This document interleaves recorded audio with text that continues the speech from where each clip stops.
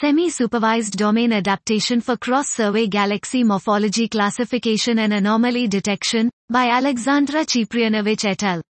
In the era of big astronomical surveys, our ability to leverage artificial intelligence algorithms simultaneously for multiple datasets will open new avenues for scientific discovery. Unfortunately, simply training a deep neural network on images from one data domain often leads to very poor performance on any other dataset.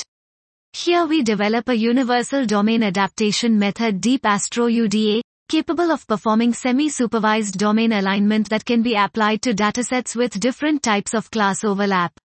Extra classes can be present in any of the two datasets, and the method can even be used in the presence of unknown classes.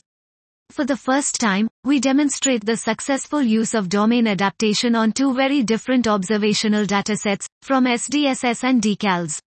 We show that our method is capable of bridging the gap between two astronomical surveys, and also performs well for anomaly detection and clustering of unknown data in the unlabeled dataset.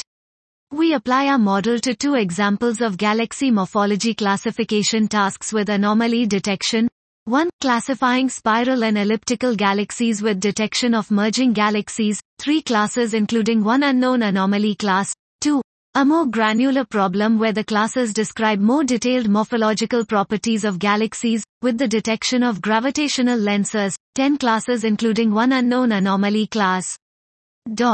This was Semi-Supervised Domain Adaptation for Cross-Survey Galaxy Morphology Classification and Anomaly Detection, by Alexandra Ciprianovich et al.